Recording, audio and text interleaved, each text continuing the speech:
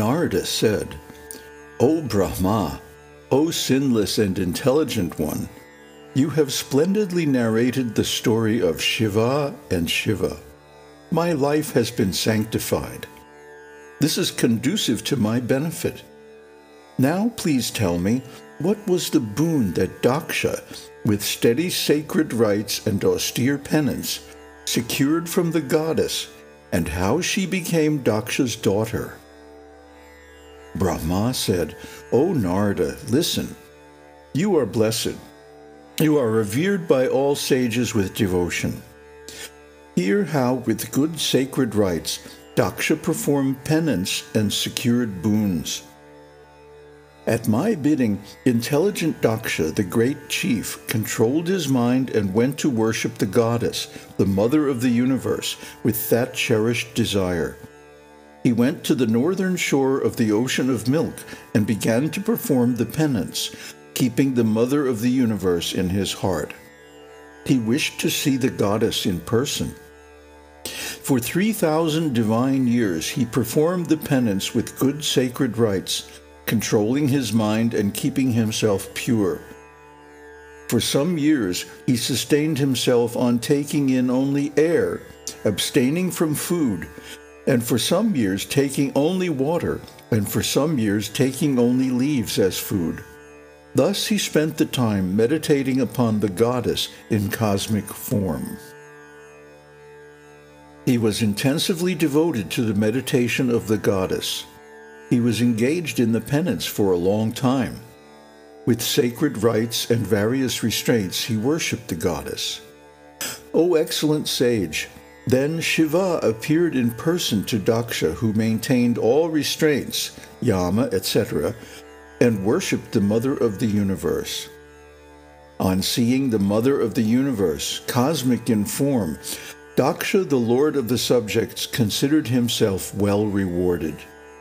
With various sorts of prayer, he eulogized and bowed to the goddess mother of the universe, Kalika, seated on a lion, dark-complexioned, with 4 arms and beautiful face, the bestower of the boon, the abode of safety, holding a blue lotus and the sword in her hands, comely with reddish eyes and with beautiful disheveled hair. Dakṣa said, "Obeisance to thee, O great goddess, mother of the universe, wielding the great illusion, the ruler of the universe. It is with great favor that thou showed thy own body to me. Be pleased, O primordial goddess, be pleased, O goddess in the form of Shiva. Be pleased, O bestower of boons to the devotees. Obeisance be to thee, O wielder of illusion over the universe." Brahma said, "O sage, thus eulogized by Dakṣa of purified soul, the goddess spoke to Dakṣa, although she knew what his desire was. The goddess said, "O Dakṣa, I am very much delighted by your great devotion. Choose a boon according to your desire. There is nothing which shall not be granted to you."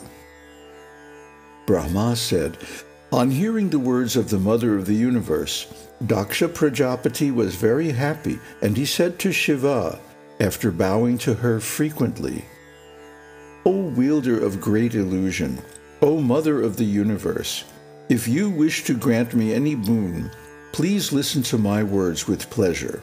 Be pleased to fulfill my desire. My Lord and Master Shiva has manifested himself as Brahma's son in the name of Rudra. He is the perfect and full-fledged incarnation of the Supreme Soul. You have not so far incarnated. Who will be his wife? Hence, O Shiva, take an incarnation on the earth and fascinate the great Lord. Excepting you, no other lady will ever be competent to enthrall him. Hence, be born as my daughter and become Shiva's consort. Exhibiting your divine sports, O goddess, you be the enchantress of Shiva. This is the only boon I crave of you. I speak out the truth to you. This fulfills my own interests. Indeed, it fulfills the interests of all the worlds, as well as those of Brahma, Vishnu, and Shiva. Hence, I have been induced by Brahma in this direction." Brahma said, on hearing these words of Dakṣa, the mother of the universe replied smilingly after thinking of Shiva, "Dear one, O Dakṣa Prajapati, listen to my weighty words. I tell you the truth. I am much delighted by your devotion. I shall now bestow everything. Subservient to your devotion, O Dakṣa, I, the great goddess, shall be born of your wife as your daughter. There is no doubt in this. O sinless one, I shall perform a penance strenuously and shall become Shiva's wife after I have secured a boon from him to that effect. Otherwise, there is no chance of the fulfillment of the object. The Lord is free from all aberrations. He is the full incarnation of Sadashiva, worthy of being served by Brahma and Vishnu. I am his slave forever. His beloved in every birth, incarnation. Shiva, who manifests himself in many forms, is indeed my master. It was by his favor that he manifested through the eyebrows of Brahma. I too shall incarnate by his favor and at his bidding.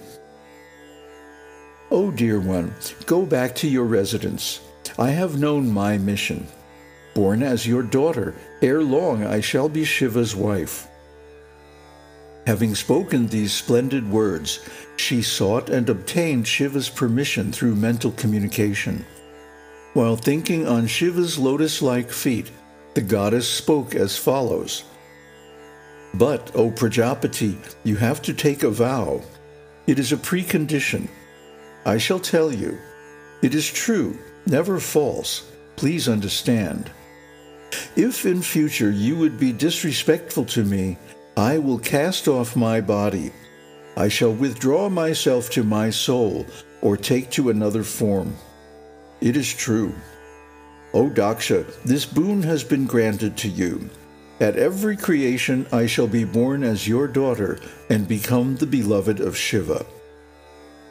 Brahma said, after speaking thus to Dakṣa, the chief Prajapati, the great goddess immediately vanished, even as Dakṣa was watching.